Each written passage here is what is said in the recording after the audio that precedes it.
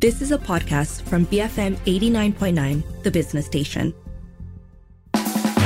Inside Story on BFM 89.9.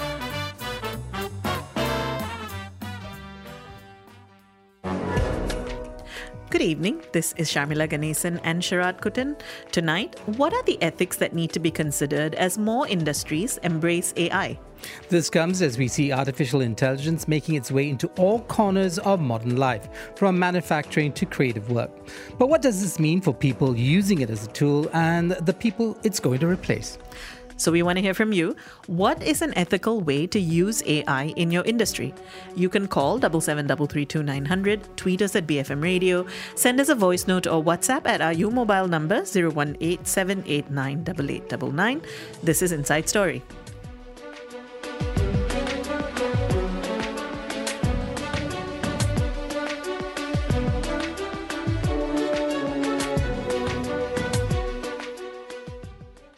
It is 6:08, and today's conversation about AI and the ethics around its usage has its beginnings, at least, in a recent development involving the American Screen Actors Guild, because they've made a deal with an AI voice generation studio to produce copies of their voice actors' voices. Now, this is the first of the kind in its industry. It comes after a 118-day strike held by voice actors in protest of AI taking over their jobs. And so the deal that has now been made, which is with a self-described ethical AI voice generation company called Replica Studios, essentially the deal says that unionized voice actors can now choose to opt in to provide their voices to be used as training data for the company. Now, why this is such a big deal is that previously the ethics or the legalities around who gets to use something like your voice to use it to generate, in this case, new script or new voices was quite murky. So this kind of an agreement now actually protects those voice actors, and they have to opt in. And most importantly, the agreement also says they have to be paid for the use of their voice in training AI. Now, this, though, isn't the first time there has been points of contention around AI and its use and what is ethical and what's not, because last year, the Writers Guild of America held a strike. And in that as well, AI was a key point of contention between writers and television and movie studios, because they essentially did not want the studios to use AI to write or edit scripts. They didn't want studios to use AI-generated material as source material and then get writers to adopt it. They can't force writers to use AI technology. So a whole bunch of things were worked out. We're not necessarily going to focus on these two industries, but I feel like they're an interesting starting point to talk about how more and more industries are essentially starting to look at the ethics behind AI use and how it impacts the people within the industry. Yeah, so I believe that McKinsey has a report out on generative AI and the industries that are going to be impacted. I mean, everybody's going to be impacted, but the industry that's going to be most impacted is, in fact, believe it or not, entertainment and media. That's our industry. And so it's very interesting because I don't think at the end of the day, this is a battle between us, as it were, working people, and AI. It's really, AI is just a tool being used by corporations to extend and to deepen their profit margins, right? So this is all it is. And so if we remember that it's not, the problem doesn't lie with AI. It lies with those organizations that have now found that they can leverage this new technology against its own workers and leverage it in a way that in many ways frees them from a huge number of people that they used to be dependent on, right? Who had some sort of negotiating power with those corporations. So it's very interesting because sometimes I feel that we're arguing around the periphery with this, and yes, and you want to make sure that the people whose talents and voices and images are being used get paid for them. But the technology takes it so far. This is no longer about being talent for an advertising agency, right? You're kind of like the source material, and the end product might look nothing like you. And so, how do you even demand that you have that you should be compensated for the end product? No, you're absolutely right, Sharad. I think that Because this is a very emotional issue, that often for many people it boils down to my job is going to be taken away, or it's now going to be easy for people to just use a tool to do what I used to do. I think it becomes easy to overlook the point that you just made, which is that actually what we're talking about are companies or corporations finding a way to leave the people that they should be paying for their work out of the loop by now saying, well, you know what, I don't actually need you. However, the tool that I'm now using actually relies on the work you've done in the past for me to get this thing for free. And I think that it does go back to, that's why it goes back to this question of ethics, because what AI is going to be capable of doing in the future, actually, I don't know. But the fact that it's managed to progress this quickly in this short amount of time does mean that I think we need to figure out the guidelines or the ethics now or like yesterday before more people sort of fall through the gaps. And I think especially in terms of corporations don't really have the best track record when it comes to compensating their employees well, unless they're forced to do it. Yeah, so it's always been a battle between companies and their employees in terms of who's got the leverage, right? Who's got leverage power? So in a bull market when things are really good and employment's high, you can leverage, you can ask for more compensation, so on and so forth. We all know these stories of industrial relations, but AI has created a very different scenario going forward because of its capacity to learn, right? But as you say, it does require that data. The data's out there. It's taking it for free now. Should it continue to take it for free? I personally am very excited by what AI can do, just intellectually. But I do think that if we're going to have a society that works and we're not going to have people sleeping, on the streets, that we need to find a solution to this that needs to be comprehensive. We will be speaking after this with Tai Hai Woon, who is the advisor of PICOM, the National Tech Association of Malaysia. But we want to hear from you as well. What is an ethical way to use AI in your industry? You can call 77332900, send us a voice note or WhatsApp 018-789-8899, tweet us at BFM Radio. Bodacious, fabulous minds. BFM 89.9, the business station. It's 6:15. You're listening to Inside Story with Sharmila and Sharad. We're talking about the ethics of using AI for work in the workplace. And we want to hear from you. What is an ethical way to use AI in your industry? You can call 77332900, send us a voice note or WhatsApp 018-789-8899, tweet us at BFM Radio. Joining us now is Tai Hai Woon, advisor of PICOM, the National Tech Association of Malaysia. Woon, good to have you with us today. So these concerns that we're talking about, this comes from most recently voice actors in the US striking a deal to be compensated for the use of their voice in generating AI content. But it is only the latest in a long string of fears being raised by people in various industries around AI and the ethics of using it. What are some of the main issues that are being raised? Yeah, actually, these actor and actresses is just most recent. But over the last 12 months or more, there are various industries have also expressed a concern. Things like job displacement, bias and fairness in terms of concern about bias algorithms, and they can't control it. And the other thing is very concerning is privacy. Whereas AI system infringe on individual rights, and then also lack of transparency in a lot of AI decision making. And don't forget that AI is algorithm based, in the last 2 or 3 years. And those algorithms are outside the control of a lot of people. And finally, cybersecurity. That's always the biggest concern. So these are some of the major issues that it also infringes on what we call the ethical and the moral side of things. So could you sort of outline for us the industries and fields that you see where the tensions or fears are going to be greatest in terms of the ethics of incorporating AI? I think the major challenges is those in the areas of, like, for example, privacy. And also we talk about the actors and actresses. If I'm one of the actors, you're using my voice, I'm worried that how are you going to use it? So again, that's just a simple what we call agreement on how you're going to use it is going to be a major challenge. But more importantly, I think a lot of this AI are done based on you won't know. You won't know what's going to happen. And a lot of algorithms are also developed without the control of the recipients, for example. I think those are the biggest concern as far as I'm concerned. But by the way, I think the industry that are most regulated, for example, the banking or these, they'll be more concerned. Because at the end of the day, their reputation risk, their risk management is concerned to the regulator too. So you ask me which industry would be more worried about this, I would say the telcos, I'm not saying the rest don't, but these two or three perhaps will have a more concern in terms of how AI are used in presenting their products. So, when it comes to integrating AI tools in the workplace, what are some of the main ethical considerations?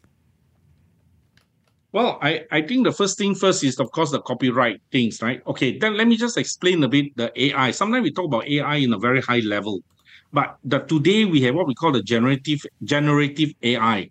That means you're actually using AI tools and create content, self-learning, machine learning, and that is the risk that I see anyway from the industry. Previously, we write algorithms that repeat itself. Now we have algorithms that actually learn from whatever the content they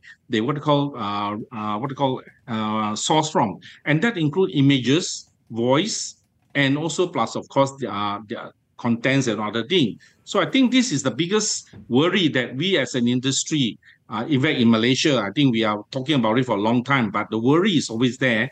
And unfortunately, the ethics side is not, I would say we are still at the early stage of, right? Okay, in PCOM, one of the things that we can do, or in fact we are doing, actually I just came from a council meeting, we're going to create ethic and moral briefing on a constant basis to at least create more awareness.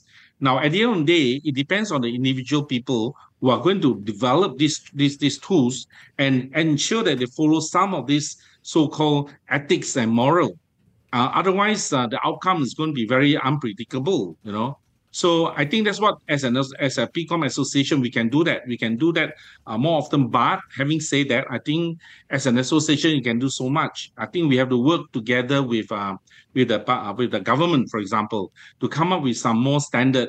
And we can, of course, follow the practice of the more emerging economies, or the economies that has got more advanced in AI. We can use some of this. I'm sure they have done a lot of this thing. Another thing which I was thinking along the line of learning is, of course, the universities themselves have to play a very major role here in terms of inculcating some of these important elements into their curriculum. And I'm not talking about technical skill. AI technical skill is not a major issue as we are talking. I think it's the ethic, the morale, that's what we are more concerned now. I want to ask you, because I think this question, which is really about the technology and how it's developed so quickly, maybe many of us don't understand the difference between automation and generative AI. But tell us, there's a lot of talk now that AI is exploitative, it's using data that it's gotten free. But could AI have developed in the way it has if they, from the very beginning, had to pay for all the data they've been using for these machines to learn? Okay, let me just take one step back, because just now I was saying that what's the difference between AI done, let's say, 5 years ago and what we are talking about today? 5 years ago, we write an algorithms that go round and round and do what we call automation. It doesn't read too much of data at that point in time. But today we're talking about a bit more what they call machine learning. Learning as you go, it's not automation alone. It's actually, if you put a AI tools there for 6 months, the 6 months of data that they get is going to be what they're going to use it to respond to the next question. And that's where the concern is in terms of privacy, in terms of copyrights, and in terms of basically misuse of the data. I think one of the biggest concerns is misuse. I mentioned just now that the two or three industries that's quite prone to, or rather very fearful of this. I think the government got to be careful too. Because as a government, if you start using AI, you're not in control, and then you give a different message down the line, and then people might perceive differently, you're not in control, for example. And then you use massive amount of data. So I'm concerned that if the government don't control this use of AI, that we will see not a favorable outcome, including all the industries. So that's my take on this. The current, we call it generative AI. So at the moment, there is a fair amount of backlash around the use of these generative AI tools. I mean, we've seen artists publicly calling out companies for using AI art, for example. And largely, this is being viewed as a struggle between capitalistic structures going up against the rights of talent or the rights of workers. How can these two concerns be balanced? I think it's a good question. If I know that answer, I probably can earn a lot of money writing up these policies. I think as an association, we want to see that balance, but sometimes we are too focused on productivity. We are too focused on making money, for example. We forget about the other side of the coin. So I think learning and self-awareness is going to be important. I think a lot of developers just go in and develop it without thinking of the outcome. I think as an organizations who are doing all this, let's be a bit more mindful.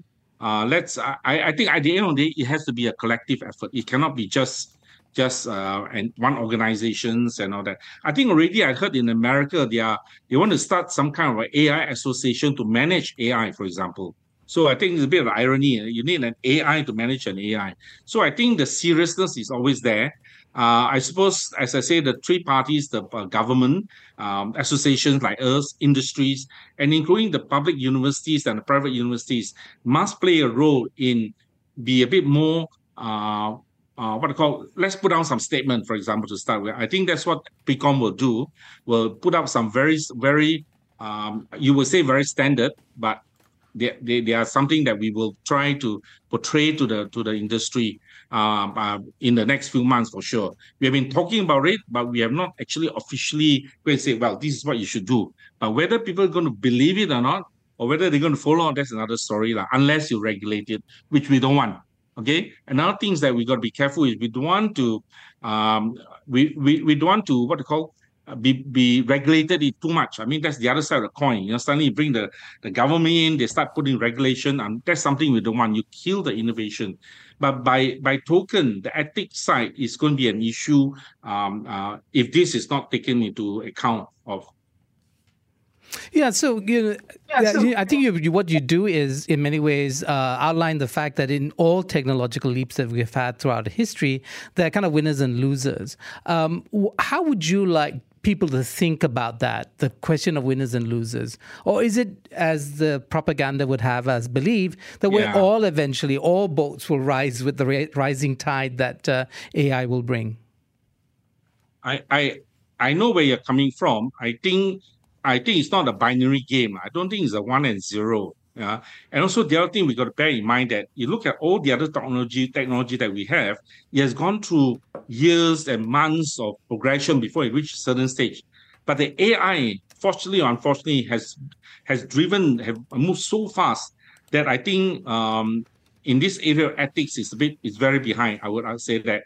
I mean, within like 12 months, you see ChatGPT has gone to I mean, this is just one of the examples I'm bringing up, So I'm really not sure what is that balance we look at, except that all of us have to play a role, including the developers themselves, the tech industry themselves. Because at the end of the day, you don't want the government to come in and say, look, if you're going to build an AI, you must do 1, 2, 3, 4, otherwise you get fined. I mean, you don't want to do that. So I think collectively, we have to come together. Obviously, the association will take some lead in this area and say, okay, let's see what we can put in place, at least the minimum requirement.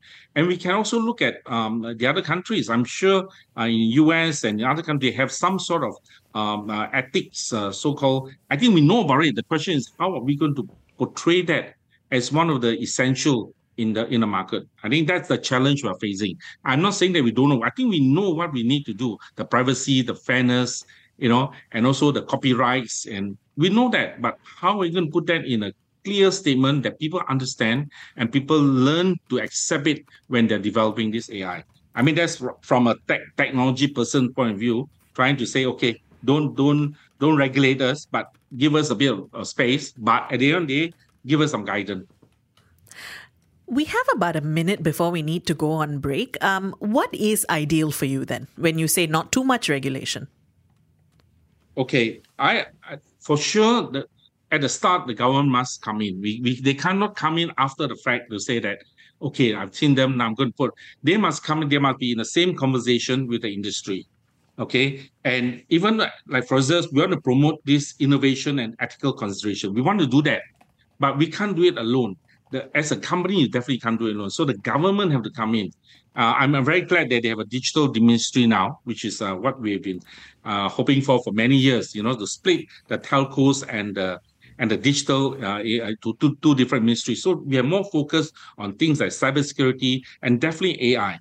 So I'm hoping that PCOM, okay, and the other association, related one, can work together with this ministry and perhaps come up with some, I wouldn't say guideline, I would say even policy statements that you should follow, and what is the do and don'ts. I'm not sure where the balance is. Should the government do more or should we do more? I'm not sure. But certainly they must come together. That's my take on this. We will continue the conversation with Tai Hai Woon after this, but do keep your thoughts coming as well. What is an ethical way to use AI in your industry? You can call 77332900, send us a voice note or WhatsApp 018-789-8899, tweet us at BFM Radio. We'll be back after this, so keep it here, BFM 89.9. Bias-free media, BFM 89.9, the business station. It is 6:38. You're listening to Inside Story with Sharmila and Sharad, and we're continuing our discussion on ethics and the use of AI in industries, in the workplace. And we want to hear from you. What is an ethical way to use AI in your industry? You can call us, you can send us a voice note, you can WhatsApp us, you can tweet us. And we are continuing our conversation with Tai Hai Woon, who is the advisor of PCOM, the National Tech Association of Malaysia. Woon, just to pick up where we left off. So we were talking earlier about ethics and how they might apply when using AI in the workplace. Has there been enough conversation within the tech industry to develop an effective ethical framework when it comes to AI? I mean, how much engagement is being done with other industries to develop this? Let me be very honest with you. I think while we talk about a lot of these issues, I don't think there's a concerted effort to put them together in a more formal sense. I think that's something we need to look, because you have moved so fast. This technology, AI, has moved so fast. Within 6 months, they have moved to another rung already. So I suppose it's not too late. Can I come back to the actor and actress one? Because as we were having a break, I was thinking, how do we solve that specific problem? Okay. I think a clear contract between the actor and actresses and the developer is very important in this sense. You cannot take for granted in terms of copyright, in terms of what they can do, what they can't do, in terms of monetary compensation, for example. So if you I'm not saying that will solve all the issue, but that would at least eliminate some of the things that they shouldn't be doing. They shouldn't take advantage of this. So like any other AI usage, I think if we have a clear contract, clear agreement on who owns the software, how far can you use, how much can you use, what you can, what are the areas or what are the scenario you can use. If we can at least tabulate it clearly in a legal document, then at least I think it will mitigate the risk of future risk. But it doesn't completely remove it, because at the end of the day, you don't know who you are infringing the copyright until about 5 years later. So that copyright cannot be 100% solved by having a legal agreement. But I'm saying that we can maybe half the risk or quarter the risk or whatever. So that's my suggestion, not just to the actor and actresses, but to anybody, especially for organizations in the banks, in the insurance. If you want to put some AI out there, be very sure that your contract with the opposite parties are very clear. I mean, that's all I can sort of suggest at this point. I'm not a lawyer, by the way. Woon, but you are somebody in technology. So I'm going to ask you the kind of a follow-up question, because I think the thing that maybe a lot of us don't understand is how exactly machine learning happens. And, whether, if you lend your face, it becomes part of the data that the machine is now learning from. It's very different from saying, I'm going to be a face in an ad, right? And it's my face. But now if you're just part of a large pool of data that the machine is drawing from, how do you claim ownership over your image or your voice or anything that you're producing in the world? Well, I think that's a good question. Obviously, of course, if your face is used what called recklessly, you can always go after the person. Data comprised of different images is one, context is one of them, and of course, voice. For example, our voice. Somebody may take our interview and change the whole interview into a different context. That's highly possible today. So yes, you're right. You have pointed out an issue here because of the vast amount of data. What can we do? I mean, what can we really do? I mean, short of not landing your face, but even if you don't land your face, somebody may just go and take your face because you're famous. So what can you do? Really, legal is probably one thing. You live in a world of data now. You can't say, I don't want to be part of this data. You have no choice. If you Google your name there, you look at it's all over the place. Are you going to say that I want to remove all that? And that has been for the last 10 years. So I think it's really an impossible question to say that we don't, how are we going to solve it? You're not going to solve it. But the only thing is, can we mitigate the risk of people misusing your data, for example? I mean, the latest hot conversations on our government Padu, and I don't talk about that, but certainly people are concerned that data will be stolen, but that is just text data, context data, information data, but we're talking about images here, voice here, So I don't know how to answer your question on that. As a tech person, I've been in tech for many years. I wrote program, but it always takes many years before we reach a certain stage. But this AI thing has emerged so fast that I myself, I'm not sure what are the new things that's coming out in the next few months, So the only thing I can think of, say again, as a final word is, I think collectively in Malaysia, as a government, as an industry player, and also as an association, and even the universities, the studies, we must come together and come up with something. At least start off with something. Don't have to come up with a more comprehensive, but the basic we already know. I already mentioned the 5-6 areas. Why can't we develop on that 5? And then as the technology evolve, we add on it, we enhance on it. I'm saying that if we do that first, I think we won't win the game, but we have restarted something. So that's what the PCOM will endeavor to do.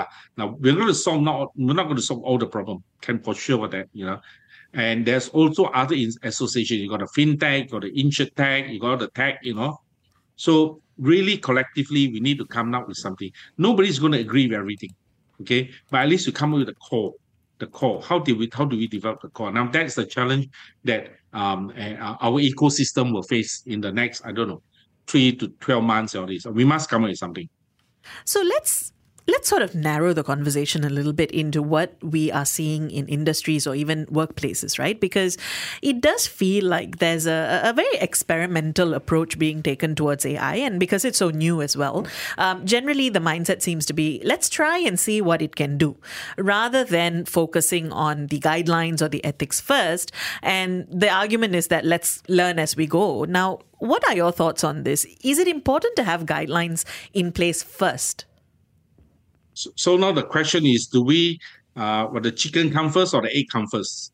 Okay, but experimental is quite a natural path of technology. I think over the years, a lot of things are experiments. Some fail, some went very well, except that in this instant here, we went too fast, very fast. Nothing to complain, but it went very fast. So we are sort of saying that, we need to sort of pull back a bit. But should we pull back? I mean, the question is, why do we have to pull back? These innovations, But then the question again is, we must have clear ethical guideline. I think there's no doubt. You and I agree on that. Now, the question is, how do we promote this? How do we put some basic guideline to start off with, to kickstart the whole process? I think clearly that's an important part. We don't have to complete the whole race for now. We just complete the race where we have started and reach where we are. And we really know what are the ethical guidelines. We really know it, But the question is, it's not collectively accepted or not collectively promoted or trained. So I'm hoping that establishing this kind of framework to start with, hopefully prevent what we call unintended consequences, like bias, private. Look at the issue that I've said just now, bias, privacy issues, and responsive. Who's going to be responsible for AI? Like the electric car, for example. If you have an accident, who is responsible? Is that the driver, the car, or the developer, the builder of the car? Again, these are issues that haven't been resolved. And we are talking about our technology here, you know. And like it or not, you're right. I think a lot of organizations are doing on their own. I can tell you for sure. Okay. Either they do their own or they outsource it to somebody and do it. But they're more towards like customer facing, know your customers, the kind of what they call requirements, you know. I'm not sure about the others where they start doing like spying and all that. I'm not sure. Maybe, you know. So as I say, I don't have a direct answers to what you just say, but I agree with you. It is still an experimental journey for all technology. There's no doubt about that. I wanted to ask about the emotional or the psychological component of all of this, right? Because a large part of this is that people don't understand AI necessarily. They can see the outcome, but they don't necessarily know how it works. And there's a lot of fear or anxiety around the idea that they're going to be replaced or their jobs are going to be lost. Yeah. How can the industry move forward and progress? And you know, there are lots of benefits to be had with the integration of AI tools, but also account for the fact that people are genuinely concerned. Yeah. I think I remember last year we wrote an article based on, is AI going to displace job or rather replace job? I think the question is, yes, they will displace some, but don't forget the AI skill set is something that's so valuable that it can also promote a lot of jobs in the market. And obviously, like some of the like copywriters, for example, or writers, for example, may be a bit obsolete because we have ChatGPT, they can write perfect English. So I think the market or the industry have to accept the fact that there will be jobs displaced. There will be. I mean, just like the other technology, except that in the old technology, it takes like 10 years, 15 years, or even 20, 30 years to get rid of our telephone operator, for example. So today, I think it's faster. Within 3 months, 6 months, you may find that you don't have a job anymore. So I think this is something we all have to accept. We have no choice, you know. But having said that, I think there's a lot of opportunities for people to upscale their skill set. Not necessarily to be a very technical person, but at least know how to use AI. Don't forget, developing AI and using AI are two separate, different skill sets.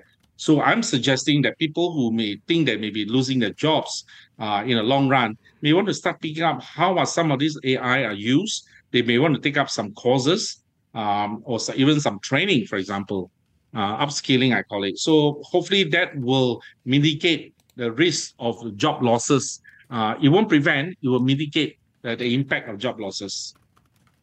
Woon, thanks for speaking with us today. I hope I cover everything. I'm not an expert in AI, but except the ethical part is something of my concern too, very concerned.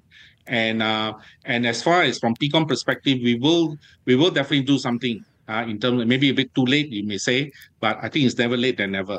So thank you very much for having me on BFM. And I look forward to the next interview. Hopefully it's not AI. Well, actually, we were thinking you could come on and talk to us about the guidelines that you mentioned earlier, but that's for another day. I tell you what, why don't we have a date? I'll get the association to get it ready. All right, we're going to do obviously a session. You know, going to invite the industry. So maybe once I got that, I may follow up with this interview on that. Would Perfect. That be a date? That would be perfect. Thank you. It is a date. Now, that was Tai Hai Woon, advisor of PCOM, the National Tech Association of Malaysia, weighing in on the ethics of using AI, particularly when it comes to work. And we want to hear from you. What is an ethical way to use AI in your industry? You can call 77332900, send us a voice note or WhatsApp 018-789-8899, tweet us at BFM Radio. BFM 89.9, the business station. It's 6:52. You're listening to Inside Story with Sharmila and Sharad, and we've been talking about AI and the various ethical issues involved in using AI, particularly when it comes to work. And we want to hear from you. What is an ethical way to use AI in your industry? You can call us. You can send us a voice note. You can WhatsApp us. You can tweet us. Let's start with a voice note. We have this from Arshad. Personally, I feel like some of the pushback that AI gets is from NIMBYism. So you can see some people, they'll complain, oh, AI is gonna take away my job, they're gonna ruin everything, and then turn the other cheek and say, hey, why are you drafting that email? You should just let ChatGPT do it. And so AI is a net benefit. I think it has tremendous potential to benefit society. We have so many things that we would much rather automate. And when you think about the benefits that it could get, I mean, sure, we do need safeguards when it comes to maybe impersonation of others. This voice actor thing is a good example of that. And I think we can figure that out as we go along. But I am very wary of when people say, oh, I'm going to lose my job, and so we have to stop AI development. I mean, why are we sacrificing something that could be so beneficial to humanity for a capitalist structure? I mean, why not universal basic pay? Why is the solution stopping AI development? I don't understand. Yeah. Arshad, thank you for that. I was actually smiling listening to the last bit of your voice note, because for me, that's the ideal outcome of a society that relies on AI for most of its, I suppose, to keep it chugging along, right? Because if we could get to a point where AI can save us from things like exploitative labor practices, having to put people through unsafe jobs, and if it means that we could still continue, making money essentially, so that everybody can have a universal basic income, that's the ideal. I think a lot of the cynicism people have, though, is, to go back to what we were talking about earlier, a lack of faith in the capitalistic structures that we live under. Yeah, and so this is where the divide is, Arshad. I think, while AI is now wedded to corporations, and they're the ones both developing it and utilizing it, your concern or your proposed solution of universal basic income is something that actually comes from a very different sphere. That's the political sphere. So that governments and political parties and, popular democracy might be the ones pushing for something like universal basic income to solve the problem of job displacement that might result from the way corporations use AI. And so where's the dynamism here, right? The dynamism seems to be on the corporate side, pushing for the use of AI that might or might not result in forms of job displacement. Do we see the same dynamism and preemptive thinking or imaginative, creative thinking happening in government, in the political sphere, to resolve questions of how do we deal with job displacement, and who's going to pay for universal basic income? Yeah, this is the thing with, personally, I don't think the answer is to say we should stop AI development. And to be fair, Arshad, I don't know that the bulk of the voices out there are calling for that so much as controls being put in place or making sure that we know what it is that we're moving towards. Because it may not be a perfect analogy, but if you look at something like social media or and how in the early days it was viewed as the supposed savior of so many of our problems, right? Being, flattening the positions of power, giving everyone a voice. And 10, 15 years down the line, we see that because we didn't work out the hows and whys of the system well enough, that now we're stuck with a very imperfect system. And I think that's what a lot of people are worried about when it comes to tech, because the developments of the tech industry so far have often had a way of getting away with us before we've even had time to think about how to resolve them. Yeah, it's such a fascinating discussion. And I think, often I find that we've all jumped too far ahead in talking about the politics and the ethics without first understanding the technology itself. It's not simply another tool for automation. It is so much more. And that so much more is where the complexities of the solutions come from. Aziz says, robot tax will pay for universal basic income. I think that's one way to go about it. You mean we tax robot or tax becomes robotic? Tax paying becomes robotic. I don't think anybody will be a fan of robot tax, that tax system becoming robotic. I think it means tax the use of AI, perhaps, which I think is one way to go about it. Anyway, we'll continue the conversation after this. Keep your thoughts coming. What is an ethical way to use AI in your industry? You can call 77332900, send us a voice note or WhatsApp 018-789-8899. Tweet us at BFM Radio, BFM 89.9. Be firmly motivated. BFM 89.9. It is 7:08. You're listening to Inside Story with Sharmila and Sharad. And we've been talking about the ethics of AI because the Screen Actors Guild in America has made a deal with an AI voice generation studio that when voice actors' voices are used to generate new content, one, they have to opt in and give permission for it, and two, they need to be paid for that. This is quite a landmark deal, and it got us thinking about the ethics around AI, especially when it comes to generating content and when it's used in the workplace. What does it all mean, essentially? So we want to hear from you. What is an ethical way to use AI in your industry? You can call us, you can send us a voice note, you can WhatsApp us, you can tweet us. Let's start with a voice note from Saiful. When you're looking at AI right now and the progression that they make, it keep me on thinking about when it's going to be Terminator, it's going to be the reality. You know what? In the early 90s, end of 1990s, year 2000, we have Terminator, the Terminator films coming up, and all of us are very afraid of Skynet. And to be frank with you, Skynet is coming through. Either you like it or not, because AI is already coming into the military and AI is already coming into your life. In my humble opinion, AI will affect everything except for manual job. And other than that, if the manual job itself AI is already combined with robotic, then we are human, we are left with just a few things to do. So soft skills is needed right now for people, for the youngsters, to really can go against the AI, because those are like small job, entry level like clerk, administration, HR, accounting, even lawyer. AI is taking over. So just beware. Soft skill is important, especially with public speaking, because public speaking is one of the tools that we can use to against, maybe not yet for AI to take over from that. Thank you. Saiful, thank you for that. Robert also messaged in to say, guys, think about this term or phrase, singularity.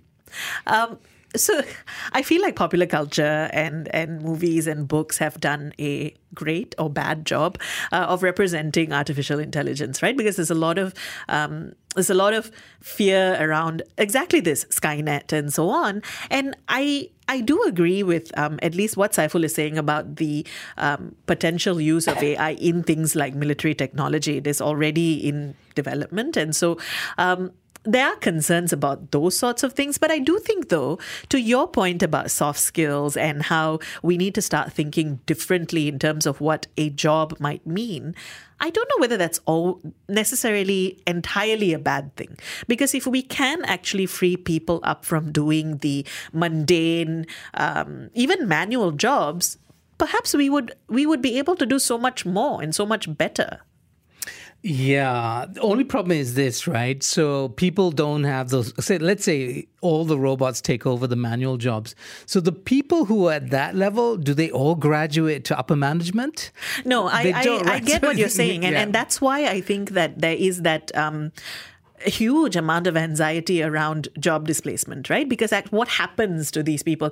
Are they just the collateral damage, the way coal miners felt it when things became automated? Are we just, now a whole generation of people who find ourselves jobless? And that's really not the outcome we should be okay with, I think. Yeah, but so I think, there is, you can be kind of, I'm not so much a Luddite, right? I'm not somebody kind of opposed to technology, but you can be concerned that if we're not careful, we're going to cause ourselves, as a society, collectively, much more pain than we need to. So it's kind of a middle ground approach, I think, to this. So it's not, let's oppose AI and all these advancements, and it's neither is it a kind of free market, let it run rampant and change the world. And anyway, the rich and the powerful are always going to be, come up top in this. And so what is the middle ground? It's hard to say, but what I understand, at least from the message, is that there is something perhaps, and this is what we're struggling with, that is uniquely human, that's not going to be easily replaceable. Well, Jason says AI is a tool to improve productivity. Use AI to handle mediocre, repetitive tasks so we can focus on tasks that are more important. AI is no different from how personal computers proliferated. New industries and jobs were created. Well, actually, I think it's quite the opposite. I mean, the idea is this is not just a blunt tool for doing repetitive work. This, in fact, is a learning machine. It takes in data, massive amounts of data, to constantly respond to its environment, to the tasks that it's set. What we're also learning is AI is setting its own tasks. It is Arthur C. Clarke's HAL in A Space Odyssey, right? I mean, that is the nightmare version, I guess.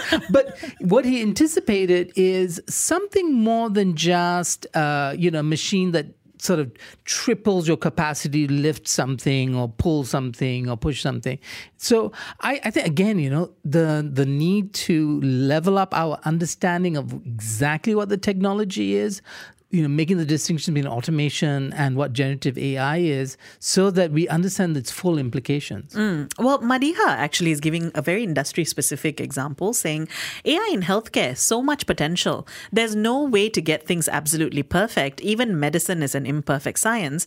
But AI co-pilots have great use cases, for example, in automating work processes like filling up forms, ultimately augmenting and optimizing workflows so that humans can focus on the parts that are irreplaceable by tech. Maria, I'd love to ask you this question about the use of AI in diagnostics, because what I understand is, the filling up forms thing that's computer. That's kind of the easy stuff, right? It is the ability to predict or to give more accurate diagnostic analysis than, say, a human or a doctor would, or a team of doctors, because what doctors have is all these case studies. What AI has is multiplies that, sees patterns, and does it so much better that its guess is greater than the humans. Well, actually, Madiha is back to say AI can, however, influence social impact because of the way machine learning categories get generated and the intrinsic biases that may be embedded, which may do more harm than good. We may not be ready yet to fully integrate AI, but we should not shy away and start learning sooner rather than later.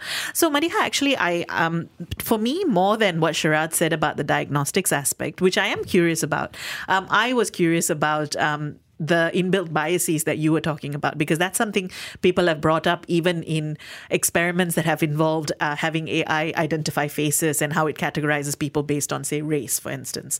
But I do agree with you that the notion of no, we'll just not learn because this is ultimately never going to lead somewhere positive isn't really the approach to take. And I think that there's huge potential. It's just that we need to be aware of what it is that we are, or rather we have to put thought into where we want this to take us. Yeah, what we of course have to realize is that AI was produced by human beings. It's part of our evolution. I think we have learned to use our tools better and better from the time that, and this is, again, we're going to go back to 2001: A Space Odyssey. It's not just that I love that I said Stanley Kubrick and you said Arthur C. Clarke. Because you're quoting the movie, yes. I'm quoting the book. Or at least, yes. It's a short story, was it? Is that how it started? Book. So, the important thing is, whether it's the monolith or the monkeys and their primitive tools at the start of that famous scene, the idea is that it's part of our evolution. I mean, in many ways, what we don't recognize ourselves in AI. AI is the product of us trying to replicate something that we do as a species, which is thinking. And actually, even the structures that we are currently operating it under are structures we've put in place. And the problems that we are seeing are problems that already exist within our societal structures. We will continue the conversation after this. We are asking you, what's an ethical way to use AI in your industry? You can call 77332900, send us a voice note or WhatsApp 018-789-8899, tweet us at BFM Radio. Best flipping moments. BFM 89.9, the business station. It's 7:18. You're listening to Inside Story with Sharmila and Sharad. We're closing off our conversation on AI and ethical use within the workplace. And we want to hear from you. What's an ethical way to use AI in your industry? You can call us. You can send us a voice note. You can WhatsApp us. You can tweet us. We have this from Joanne, who says, AI has existed for a long time. It's only now that it got democratized. So it's catching our attention now. Traditionally, it was machine learning. It now has deep learning, meaning it mimics how humans take information, organize, sequence, memorize, reconstruct, and represent. AI will be like Google that we can't do without. Any policy or constraints only deter it for a while. It looks like a global major job loss is inevitable. Elon Musk was quoted as saying that governments will have to give basic allowances to citizens in an interview. Joanne, I feel like there's a lot there that I completely get what you mean. I'm hoping that the outcome doesn't turn out to be that bleak, though. Global major job loss is really quite a difficult thing to think about. Yeah, well, so far I think the people who farm and, so the vegetable and cereal and protein providers will still have a job, I think. But it's interesting, right? Because Elon Musk will say something like governments will, but is he going to pay government to do that? I mean, is he going to take from his billions and pay his taxes? Or is he going all to of them going to take pay their care taxes? of the displaced workers in his company that are displaced by AI? No, he wants government to do that for him. So this is it, right? So at the end of the day, this isn't really a fight between human beings, the species, and AI. It's really human beings and citizens versus big corporations that have no natural sense of responsibility to the species apart from their profit, their bottom line. I wanted to, actually, first I'll read this from Azami and then I'll make a link to what you just said about farming and so on, right? So Azami says, want to know how to have ethics on AI? Ask ChatGPT. Haha. I understand, Azami, that you're being kind of droll. I get it. But, I think part of the sort of possibilities of AI is problem solving, isn't it? And I do think that while we can't sort of just assume it's going to have all the answers to our problems, I can imagine a future where, for instance, AI tools, and I think they're already in their sort of in their early stages now, where even for industries like agriculture and so on, that AI can be used to plan, can be used to optimize solutions. And I think that those are all very positive things to add to our industries. Yeah, I mean, I think the conversations that we've had over the years about, Industry 4.0, the Internet of Things, the ability to constantly monitor and to draw from data better solutions. I think that's it, right? But so AI is a promise of something even greater than, I think, that, which was a conversation from, 5 years ago? I don't know how many Malaysian politicians were using these buzzwords, right? The Internet of Things and Industry 4.0. So, but again, I think we're all going to have to do the heavy lifting of learning what AI actually is. Aslan says, our voice as well. What next? Our smile? When it comes to governance in terms of developing policy is control. The first order of business is to identify. So get all AI users and developers to be registered. The last thing we need is a rogue AI or unethical AI users. Aslan, I sort of semi-agree with you in that I think developers do need to be held accountable. I don't know about AI users having to be registered, though. That feels a lot like surveillance, which I'm not comfortable with. And it's not clear. Government surveillance. Yeah, I mean, it's also not clear who an AI user is. I understand now that Google, and we do the Google search, Google uses AI in the back end to do...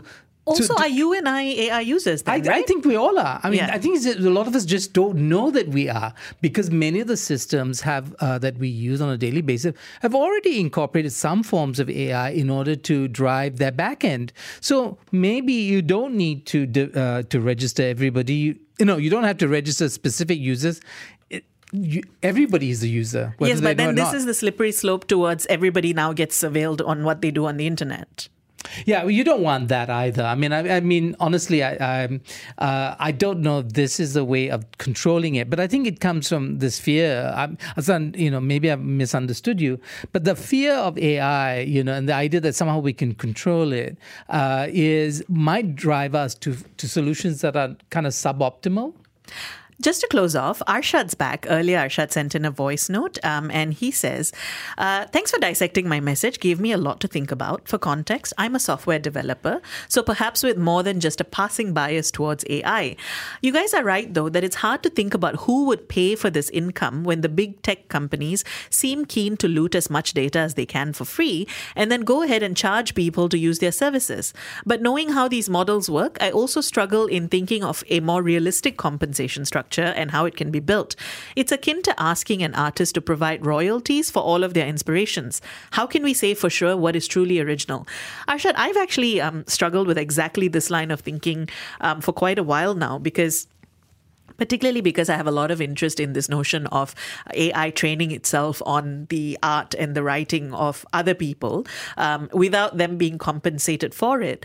And how the justification for that is always, well, how different is it anyway from a human artist finding inspiration in that person's work or this person's work and then sort of embodying that work? So how different is the AI process of inspiration from the human, really? And how do you compensate people for that? I think it's a tough one. And I do think, though, that if people are losing jobs, then perhaps we need to be having conversations about it. Yeah, it's like this, right? Your entire growing up and your schooling was about learning from others. Yes. Yeah, but we credit you, Sharmila, for what you produce today. Do we go back and say that every part, of your upbringing and your intellectual kind of worldview needs to be passed out in terms of the copyright of all these other things, right? Yes, exactly. They need to be compensated. The learning copyright of each of these elements. Yeah, so, and the problem seems to be, and the genius of AI is that it's doing it at a scale and speed that no human being, not even a collective of human beings, can replicate. Yeah, that's the promise of massive data being crunched. So like you, Arshad, I kind of biased towards AI. I'm excited about the possibilities, but I wish we do come to some sort of human, compassionate solution about its consequences. That's all we have for you today. Keep your thoughts coming. You can call 77332900, send us a voice note or WhatsApp 018-789-8899, tweet us at BFM Radio. You have been listening to a podcast from BFM 89.9, the business station. For more stories of the same kind, download the BFM app.